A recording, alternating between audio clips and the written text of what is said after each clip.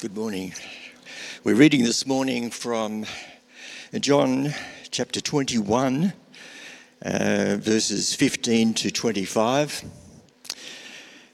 And it's the New International Version that we're reading from this morning. And by way of introduction, before the crucifixion, Peter himself denied that he ever knew the Lord. He wasn't his follower. And as we come to our reading this morning, after the resurrection, we now hear the story of Jesus approaching Peter and saying, "Simon Peter, son of John, do you love me more than these?" That was fish. "Yes, Lord," he said. "You know that I love you." Jesus said, "Feed my lambs." Again, Jesus said, "Simon, son of John, do you love me?" He answered, "Lord, you know that I love you." Jesus said, "Take care of my sheep."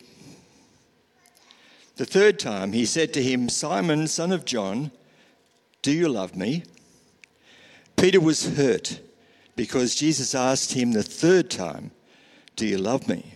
He said, "Lord, you know all things. You know that I love you." Jesus said, "Feed my sheep. Very truly I tell you, when you were younger, you dressed yourself, and where you wanted to go, you went. But when you are old, you will stretch out your hands, and someone else will dress you and lead you where you do not want to go." Jesus said this to indicate the kind of death by which Peter would glorify God. Then he said to him, "Follow me." Peter turned and said that the disciple whom Jesus loved was following them. This was the one who had turned back against Jesus at the supper and had said, "Lord, who is going to betray you?" When Peter saw him, he asked, "Lord, what about him?" Jesus answered, "If I want him to remain alive until I return, what is that to you? You must follow me."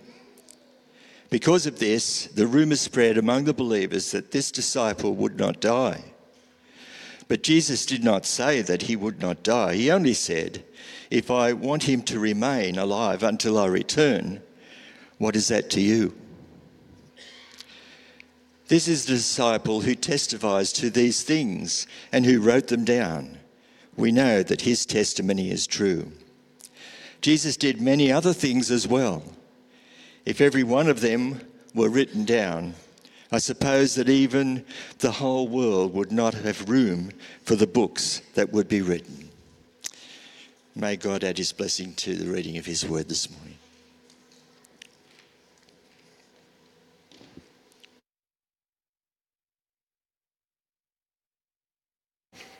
Thanks, Craig.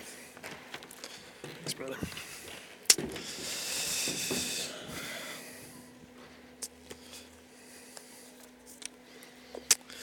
Thank you, Alan. Good morning. It's better. It's good to be with you this morning. It's lovely to see you and to open God's Word together. I do invite you, if you have a Bible, to turn to John chapter 21. It's the last chapter in John's Gospel, as that's where we will be spending our time this morning. If you were here with us last week, you will remember that we discussed painful relationships, and we looked at the unraveling of David's family, and perhaps one of the most difficult, I would imagine, factors for David as he considered the devastation that came to his family was knowing the part he played in it and understanding that God's discipline for him was that the sword would not depart from his house after he had committed adultery and murder. And so it raises this question, what about our own sins? And how do we deal with the pain of those? One of my favorite verses in the New Testament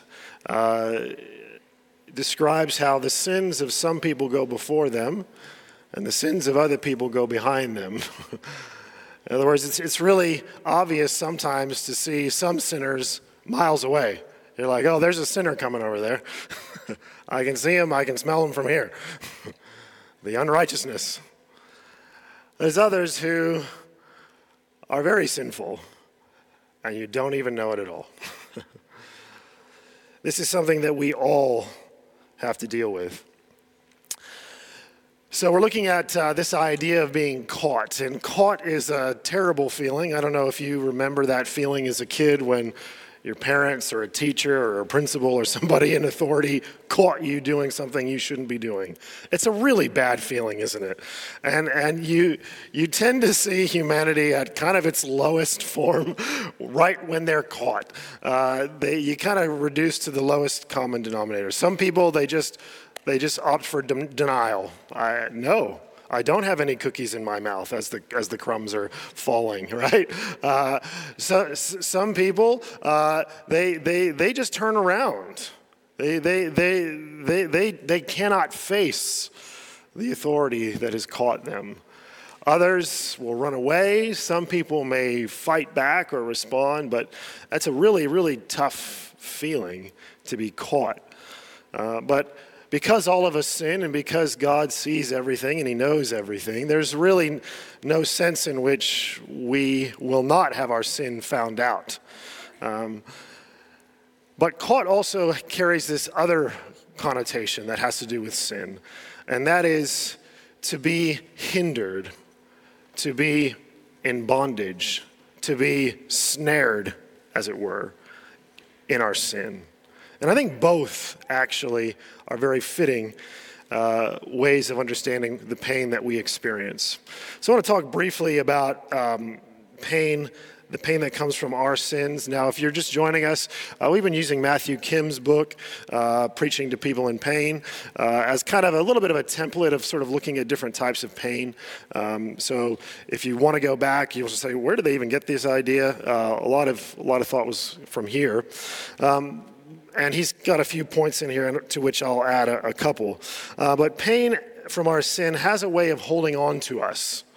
It has a way of lingering with us long after it's actually happened.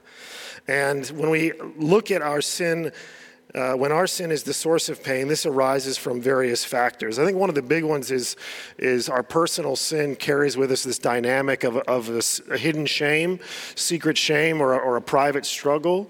I'll never forget when I was growing up in the States and they were trying to they did impeach President Bill Clinton at the time, and he came out with this wonderful definition that the West just loved and ate up, which is, he said, there's a difference between your public life and your private life. And what I do in my private life has nothing to do with what I do in my public life. And I think we really embrace that culturally. That's about 20, 30 years ago now. We embrace that, and many of us live in that dual dynamic. There's who I am when the lights are off, when nobody's home. There's who I am in my own mind and in my own headspace. There's who I am when I'm on the road or when I'm with my mates. And that's different than who I am kind of publicly, and we erect this division. But the reality is, when our sinful lives manifest themselves to us, we try to keep a lid on it. When God sees that, we try to keep a lid on it, and this can be a source of pain, this secret shame or a private struggle. Equally true is the public embarrassment that can come from failure. And so many people have been caught, and they've been found out to be doing something that maybe they didn't seem to be that bad, but the public recoil that they got for that has kind of just continued to live with them. You see this a lot in the Gospels, particularly we looked at last week, where there's a notorious sinner, and this woman, she can't go anywhere in the town without people seeing or thinking of what she's done. And so there's this pain that comes from being defined by your sin. Oh, there he goes. He's the adulterer. There she goes. She's the gossip. There, you go and fill in the blank, right? Thirdly, there's a pain that comes from reliving the memory of sins committed. And I don't know if you know this from experience, but this is a big one, isn't it? There's you flashback in your mind, as Matthew Kim points out in his book. Why is it we can remember something from 35 years ago, but we can't remember something from 35 minutes ago? But I could take you right back to where I was when I did that thing, and that memory just lives in my mind, and it just plays like a reel over and over and over and over. And I wonder if any of us here this morning just caught in that constant wheel, that loop. You're just rehearsing, replaying that in your mind over and over again. There's bondage to habitual addictive sins.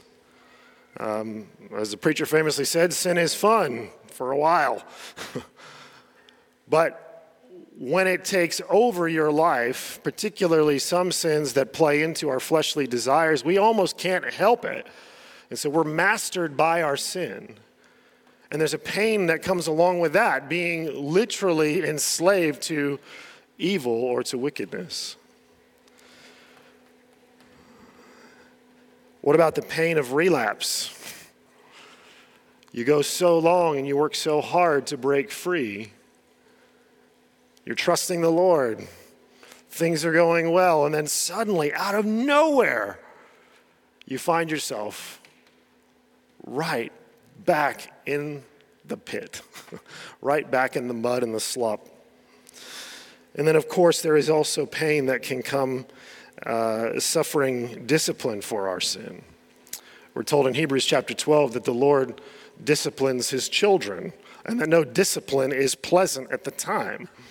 No one says, "Ooh, what do you want to do this afternoon? Hey, let's get disciplined." Right? No, you say, "Oh, discipline, that's the long game. It's pain right now for the long-term payoff of how I'm going to be formed, how my faith is going to be fired and refined." But there's a pain that comes with discipline for our sin. So before we jump into the text, we'll skip this. Before we jump into the text, I want to just take a moment to ask, what's the nature of sin? We're going to use this word a lot, sin. Well, what do we mean by sin? Kevin DeYoung says sin is always serious. And then I added this, because it destroys us and it estranges us from our loving Creator God. Sin's always serious. Even the quote-unquote respectable sins. Maybe you came across that book from Jerry Bridges a few years ago called Respectable Sins. And it's a great book. It's all about the little things that we do that are wrong, that the Bible calls a sin against the Lord, but we just excuse it away because no one's really bothering to police one another on it. Society says it's okay, so go ahead and do it. But sin, we need to know, is always against God first. Right? Because as his creatures, we have an obligation. He has authority over us. He is the one who gives us life. He is the one who establishes us, our existence in his creation. If you stop and think for a moment, you did nothing to get yourself here. Every part of your existence is a gift. And so sin is always against God first. But what else do we learn about sin? It's a rebellion. It is a denial of the Lord. Any sin is going to be a rejection. Now, 1 John chapter 3 will describe sin as lawlessness. Sin is lawlessness. Sin is saying, I have no authority over me. Sin is saying, I can do whatever I want. And according to the book of Judges, people will do what is right in their own eyes. Sin also reflects disordered loves. Sin starts in the heart. James says that when you're tempted, you need to be careful. And don't say that God is tempting you, because God's not making that sin on the end of the hook look so attractive. That's your heart, and our wicked desires, our evil desires, that have been corrupted by sin itself, but it's our heart that says, ooh, look at the shiny bad thing that's going to kill me. That sounds great. And James says, be careful, because if you allow that desire to take root or to really impregnate your soul, then don't be surprised when it begins to conceive, and if it gives birth, if the conception of this evil in your heart comes to full term, the result is death. And so sin reflects disordered loves. It is the fruit of evil desires. It corrupts our being, and ultimately it incurs death. That's why sin is always serious. Just because sin is serious doesn't mean grace isn't real. It is very real. But don't allow the reality of grace to diminish the horror of sin. If anything, the horror of sin ought to make us treasure the reality of grace even more.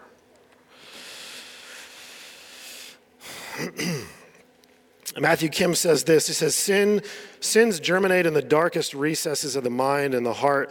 They hide from others and thrive in shadows. They get temporarily lost behind smiling Sunday faces.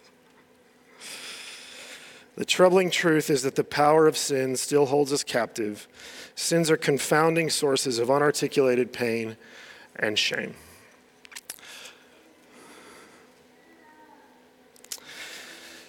So the big question is, how do we find freedom from sin? And in line with this series, it's pain. The big idea is that Jesus came to free us from sin. He died for the sin of the world. There is enough grace in the atoning sacrifice of Jesus Christ himself to forgive the sin of the entire world if they would but repent. Jesus came to free us from sin and its power, and he came to restore us to life. And what we're going to look at this morning is how the pain of our sin is transformed when we are restored and reconciled to Jesus. That's really going to be the bottom line of everything I'm going to say today. Healing for this pain will only come in your personal encounter with the risen Lord to experience the restoration that only he can bring and give you. So we come to John chapter 21, verses 15 to 25. I invite you to bow your heads and pray with me so that the Lord might hear our prayer and help us as we come to his word. Our loving Father, we are a weary people. Lord, we busy ourselves with so many things in this life, and we seldom attend to our soul. But we know that in our souls, there is this insidious thing called sin. And Lord, as we open the scriptures to read of the encounter between Jesus and his disciple Peter, we pray that you would speak to us through your Holy Spirit. Lord, we confess that we are all sinners and that we, like Peter, need to be restored. Would you help us? I pray.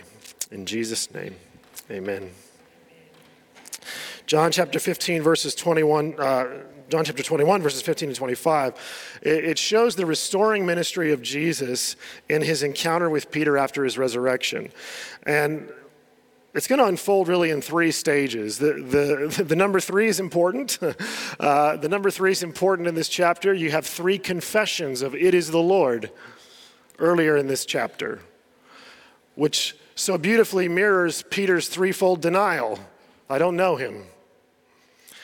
There's also three questions from Jesus. There's three confessions from Peter. And then there's three commissions from Jesus that Peter would feed his sheep or tend his flock. And so we'll sort of look at the questions and then the confession and then the commission. But what I want you to see Jesus doing here is first he probes, and then he's going to press, and then he's going to preserve. He's going to probe, he's going to press, then he's going to preserve. Look with me as we come to the first section. Verse 15. When they had finished eating, Jesus said to Simon Peter, "Simon, son of John, do you love me more than these?" Now, this might seem like a normal interaction with us, but the way Jesus addresses Peter here is the same way he addressed him when he first saw him all the way back in John chapter 1. Jesus is going to be taking Peter through this conversation on a journey back to the beginning. And he does it initially here by calling him Simon, son of John.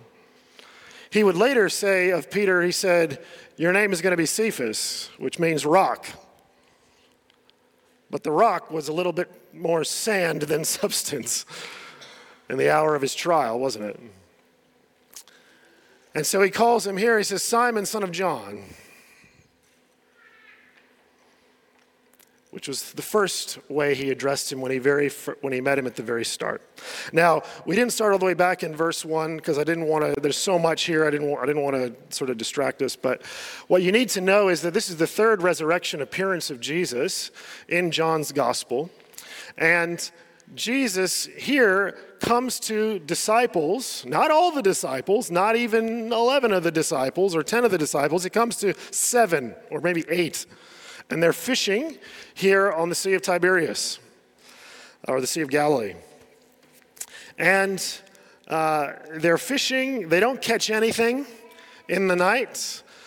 Jesus is on the shore. He's made a fire. He's cooking breakfast. He calls out to the guys in the boat. He says, "Hey, guys, have you caught anything?" "No, we haven't." "Well, why don't you throw the nets onto the right side of the boat," Jesus says. Now, the best fishing was at night. So what happens next is contrary to all expectation of any fisherman. Because when they throw the nets over on the right side of the boat, they then proceed to catch this massive haul of fish, of which they lose none, which they actually count, as any good fisherman would, right? We got any fishermen here, right? You have a great catch, what do? You photograph it, you measure it, you count it, right? They count the fish here, 153 fish, and they start bringing it to shore. The disciple, the beloved disciple in John's gospel says, "It is the Lord." He makes the identification, "It is the Lord." Peter perks up, he ties his waistcoat, jumps out of the boat, starts running to the shore to meet Jesus. They've since hauled the fish, they've since had breakfast, and so this is a sort of a post-meal conversation. And Jesus initiates it with a question. "Simon, son of John, do you love me more than these?" Now, what does he mean by more than these? Now, with all due respect to you, Alan, I don't think he means the fish. I'll tell you why. There's nothing wrong with fishing, number one. There is no hint in this narrative that the disciples were doing the wrong thing by fishing. It's just not there. The better case, actually, is to think about what's about to happen in this story, which is the restoration of Peter, and to think about Peter's words in John 13, verse 37, where he says, "I will lay down my life for you, Jesus." And if you read the Synoptic Gospels, Mark and Luke and Matthew, you'll remember that Jesus says to them, he says, "Though everybody else may fall away, I will not." And so it makes sense in the context of a breakfast meal where Jesus initiates the question that he's not talking about the fishing gear or the fish, but he's talking about the other disciples. As Jesus says to Peter, "Do you love me more than these?"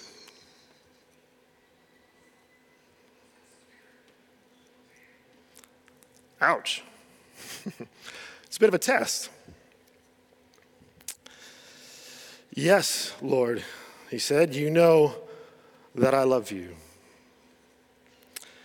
Notice what's not here. He doesn't have some grand argument. He doesn't have some grand justification. He doesn't try to anticipate where Jesus is going. And no, there's just this sort of steady, no, you know, Lord, you know that I love you.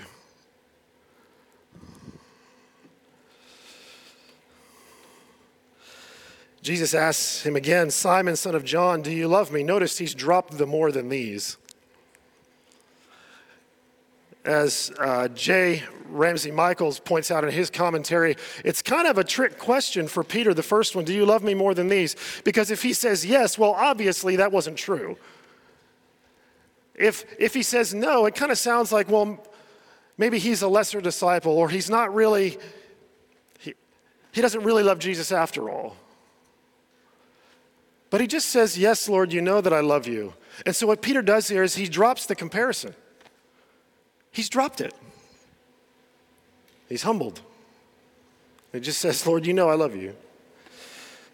Jesus says, feed my lambs. Again, Jesus said, Simon, son of John, do you love me? Notice, not asking more than these. Yes, Lord, you know that I love you. Jesus said, take care of my sheep. The third time he said, Simon, son of John, do you love me? Now, Peter was hurt because Jesus asked him the third time, do you love me? And he said, Lord, you know all things. You know that I love you.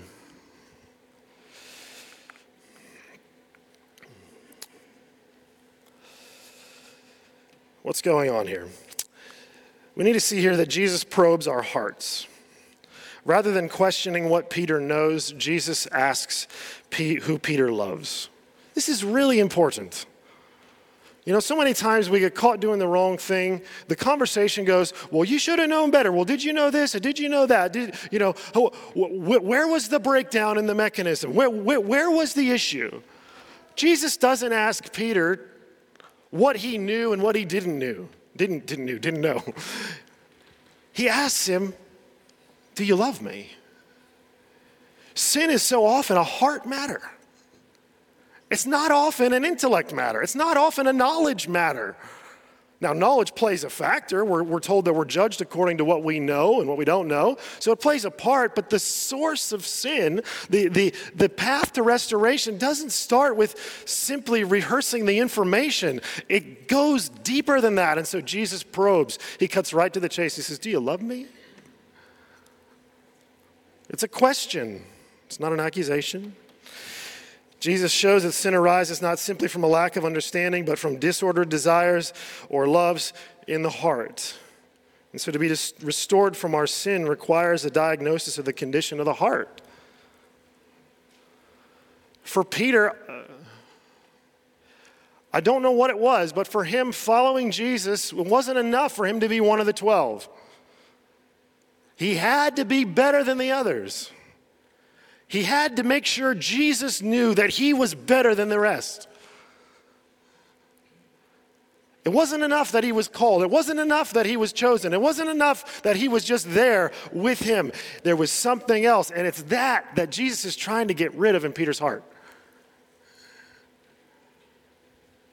It's as if he understands that, Peter, you're going to have trouble following me if you're constantly comparing yourself with other people. You're going to have trouble doing what I've asked you to do if you're constantly needing to justify. If my acceptance of you isn't enough and you need to point to something else, you need to get another metric out. The metric of the other disciples and their faithfulness or lack of faithfulness. And you need to pull that metric out to show me or show yourself that you belong. Jesus knows that Peter's not going to be able to follow if that's in his heart. And so Jesus goes right to the heart.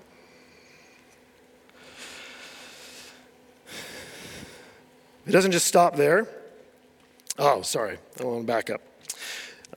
J.C. Ryle, can I just encourage you, read old Christians. Like, read new Christians too, and read current publishing, that's fine. But read old Christians too. You get gems like this.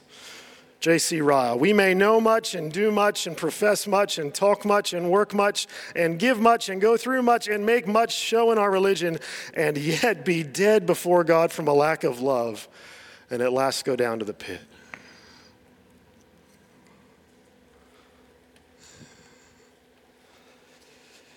Do we love Christ? That is the great question, he says.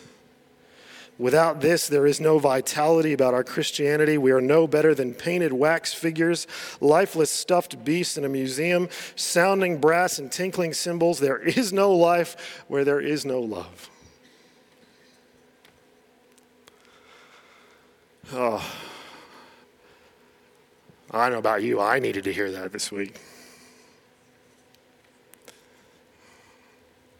You know, so often we get caught up in the things that we do or the things that we know or our own plans and our agendas and our attention, and we neglect the true great question, which is, do I love Christ? And the good news is the Lord knows. Ryle goes on to say there must be some personal feeling towards Christ. Now, feeling alone, no doubt, is a poor, useless thing, and it may be here today and gone tomorrow, but the entire absence of feeling is a very bad system and speaks ill for the state of a man's soul or a woman's soul. The men and women to whom Paul wrote his epistles had feelings and were not ashamed of them. There was one in heaven whom they loved, and that one was Jesus, the Son of God. If you have no care for Christ, if there's no passion, if there's nothing in you, if there's no feeling, as Ryle says, in your heart for Christ, doesn't mean that you're always, it's sunshine and roses and all that. No. But if there in your heart isn't something there, that's not a good sign. If you love the church and you can take or leave Jesus, that's not a good sign. If for you this is about the formality, if it's about showing up and growing up and just sort of doing the adult thing and trying to be a good person, if that's what it's about for you and there isn't this heart connection with Jesus, if that hasn't started somewhere, it's not a good sign. And if that's you, I encourage you, hear the question of Jesus to Peter. And put your own name in there. Do you love me? And that might be enough for you and I to think on this week. But Jesus continues. He then presses for confession. Notice, instead of just condemning Peter, right? You would think this is where he comes with the right hook or the uppercut, right? He's sort of setting him up. Muhammad Ali had the rope-a-dope thing, right? You soften him up, jab, jab, jab. You love me, Peter? Jab, jab, jab. Oh, well, you think you do? Well, bam, sucker punch. That's how a lot of us might sort of have this conversation. You sort of let the anger seethe under the surface and get ready to pull out the big hammer for the condemnation after you lured them in. There's none of that with Jesus. This is not about condemnation. This is entirely about Jesus pushing Peter to confess, to say with his own mouth what is true in his heart, that he loves him. If anything, reminding Peter as he's confessing, Peter reminding himself, I love you, Lord. Do you love me? Yes, I do. Do you love me? You know all things. You know that I love you. For that to come out of his mouth. Now, why was it hard? It was hard because of the third time, wasn't it?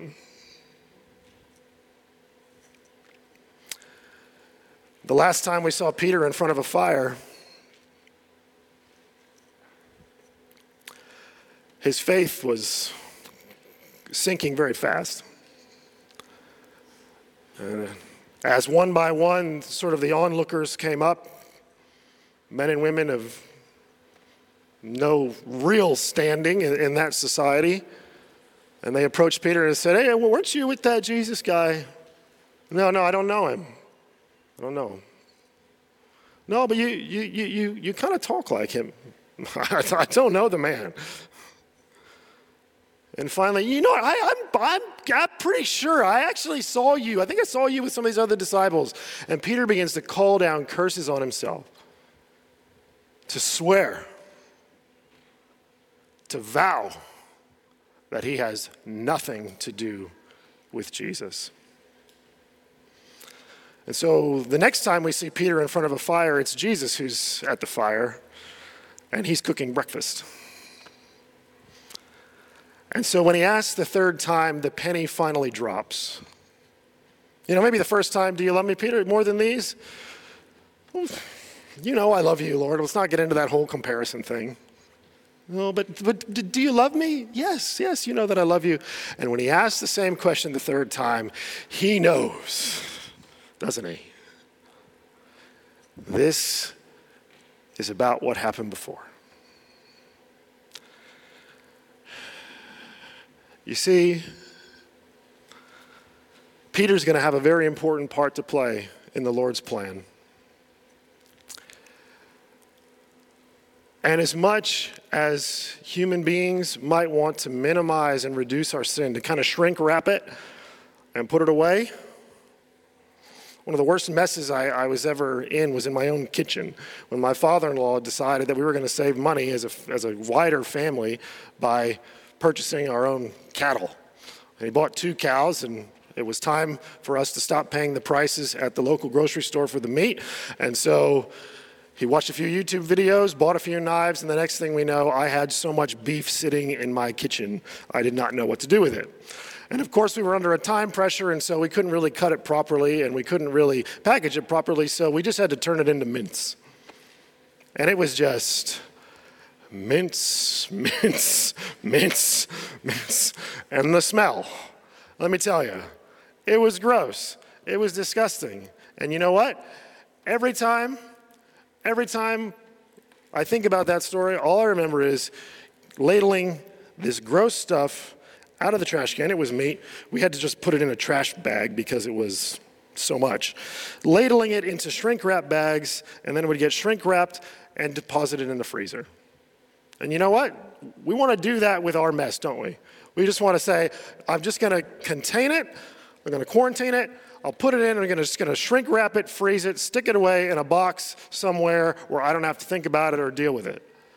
It would have been tempting for Peter to take that approach. But Jesus isn't going to have it.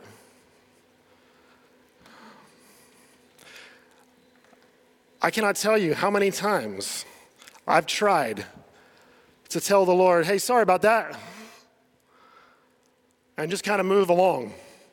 Now, Lord, can you help me with this? And how many times he said, Jonathan, no, we need to go back.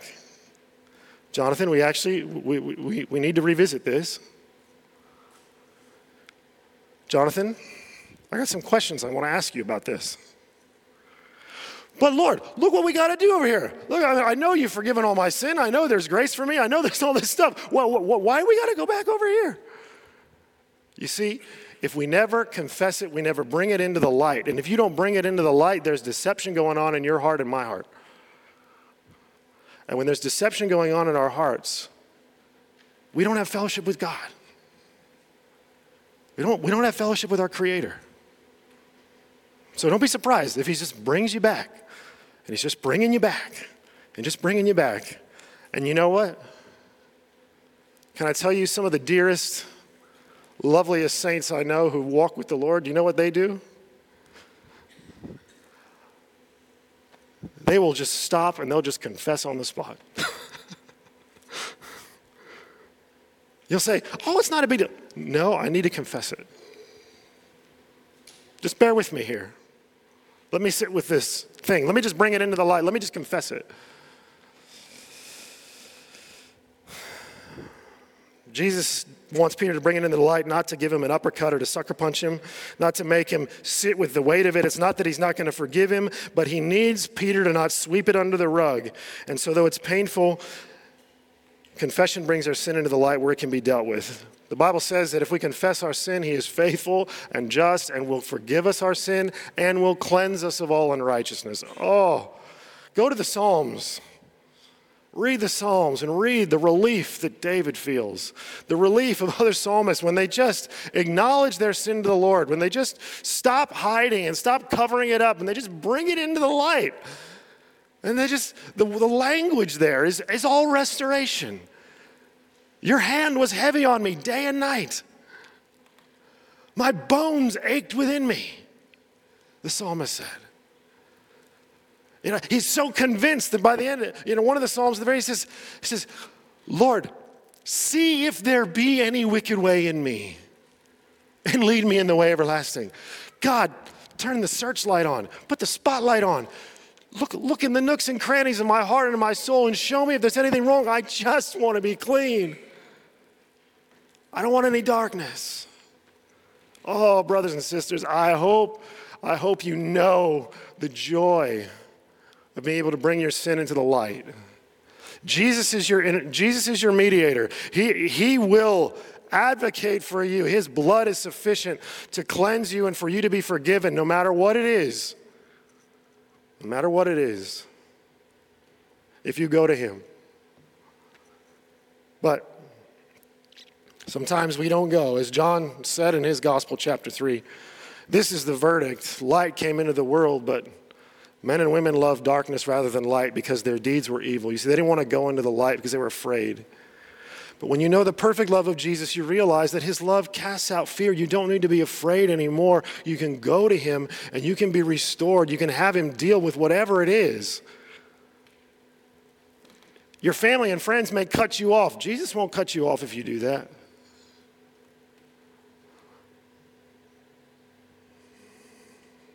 I'm not trying to scare you. Hopefully the loving people you forgive you. But finally,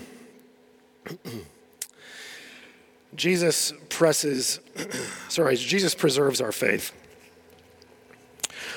Now, usually the objection to confession is, what are they going to think of me? That's usually the main objection. What are they going to think of me? Here, Jesus, he's not interested in salvaging Peter's reputation. He's not really interested in soothing his feelings at the moment. He isn't bubble wrapping his disciples and saying, you're not allowed to feel hurt over your sin. No, you can feel hurt. But Jesus' concern is Peter's faith, specifically that he continues to follow. Again, we go to the Synoptic Gospels where right after Peter makes his grand proclamation that he's going to stand and everybody else falls, Jesus says, you're going to deny me. And in Luke's gospel, he brings up this discussion with Peter. He says, Satan has desired to sift all of you. That language of sifting is to remove the disciples from Jesus. Satan tries to break the connection between the disciples and between their Lord, their Master Jesus. Jesus said, Satan has desired to sift you. And then interestingly enough, he looks at Peter, he says, but I've prayed for you. I've prayed for you, singular, Peter, that your faith will not fail. And that after you've been restored, you will strengthen your brothers and sisters. Jesus has known all along what's going on. He's totally aware of what the enemy's end game is, to get disciples to stop trusting in Christ, to stop obeying his word, to stop following in the way that he's leading them. That's exactly what the enemy's trying to do. And Jesus here, by bringing Peter's confession into the light, he's able to restore Peter and get him back on track with what the main thing is. In other words, he's not lagging behind because there's this sin between him and Jesus that he hasn't dealt with. He's in step with the Savior.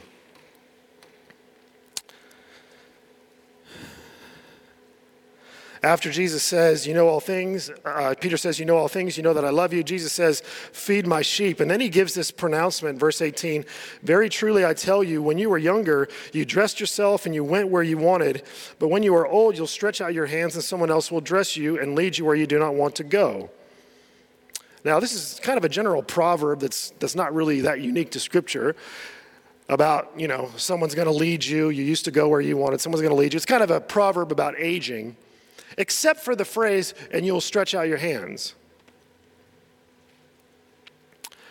Now, whether that's stretch out your hands as if you're being arrested or stretch out your hands as Christian tradition would have it, that Peter suffered death by crucifixion. Either way, Jesus is predicting martyrdom for Peter. John writes, Jesus said this to indicate the kind of death by which Peter would glorify God. Then he said to him, follow me. Follow me. He's brought Peter right back to the beginning, isn't he? Hey, Simon, son of John, follow me. We're right back at the beginning. You mean after all this, after all that he's seen and all that he's gone through, all the ups and downs, the failures and victories and triumphs, what's Jesus say to Peter? Follow me. You're going to be martyred. Follow me. Literally, follow me. Now, what's interesting here is the setting. And there's so many layers to this. Is very common in John's gospel. You have what's going on the surface of the text, and then you have what's going on for the reader and what's happening. It's such an intricately woven gospel. So when Jesus says, follow me, Peter gets up and says, sweet, let's just keep walking on the beach. This is a great conversation. Peter turns in verse 20 and saw that the disciple whom Jesus loved was following them. After an identification, verse 21 says, Peter saw him and asked, Lord, what about him? And if there was ever a scripture to point out how, like sheep, we are so prone to go astray, after he's been restored after his confession about his pride for boasting about how much better he is than the other disciples, after the instruction from Jesus to follow him, what's Peter doing? He's not looking at Jesus, he's looking back at the other disciples, and he's comparing again. Oh, what about him? It's just so beautifully human, isn't it? Like,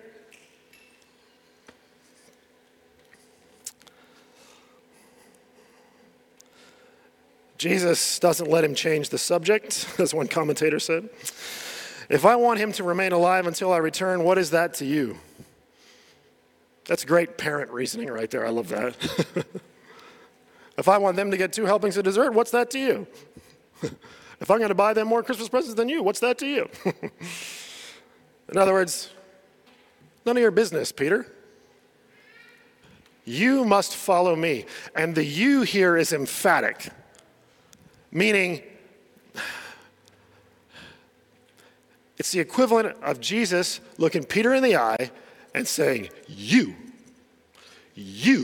follow me.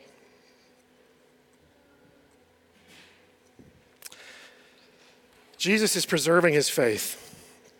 Now we know after Jesus ascends into heaven, Peter's going to stand up and he's going to speak on behalf of the group. We know that he's been given the charge to care for these other disciples. Peter, of all the disciples, probably has the most pastoral function in the early church. The Apostle John's going to go on to live a very long life. He's going to record and write down this beautiful gospel. He's going to have a great ministry of correspondence and probably have a school of other people. But Peter's going to be a shepherd and he's going to be a martyr. And so, ironically, strangely, Peter's words would come true. In John 13:37, when he rose up his hand, he said, I will lay down my life for you. He was right. But he was right on Jesus' terms, not on his terms. You see, on his terms, he was saying, you can count on me. I am exceptional. I don't know about this riffraff you brought in with you. I don't know about this zealot guy. He's a bit weird. Judas Iscariot, we all know he pinches pennies out of the purse, right? But me, you can count on me, he says. Jesus says, no, you'll lay down your life for me, but it's going to be on my terms. It's going to be as a shepherd. It's going to be as someone who cares, someone who sets an example, someone who would literally follow in the steps of Jesus to his own crucifixion, to bring glory to God. He lived 3 decades with this prophecy of Jesus over his head. Have you thought about that? You woke up tomorrow and Jesus said, you're going to be martyred for your faith. He had 3 decades worth of pressure, 3 decades worth of considering, is this worth it? 3 decades to perhaps be tempted to go back to that first fireside moment in the courtyard where he denied the name of Jesus. 3 decades to think about that. But you know what? I bet you every time he thought about that, he then thought about this.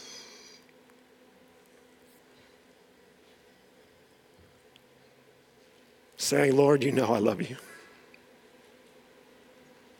And Jesus saying, his last words in this gospel, you follow me. It's a picture of restoration.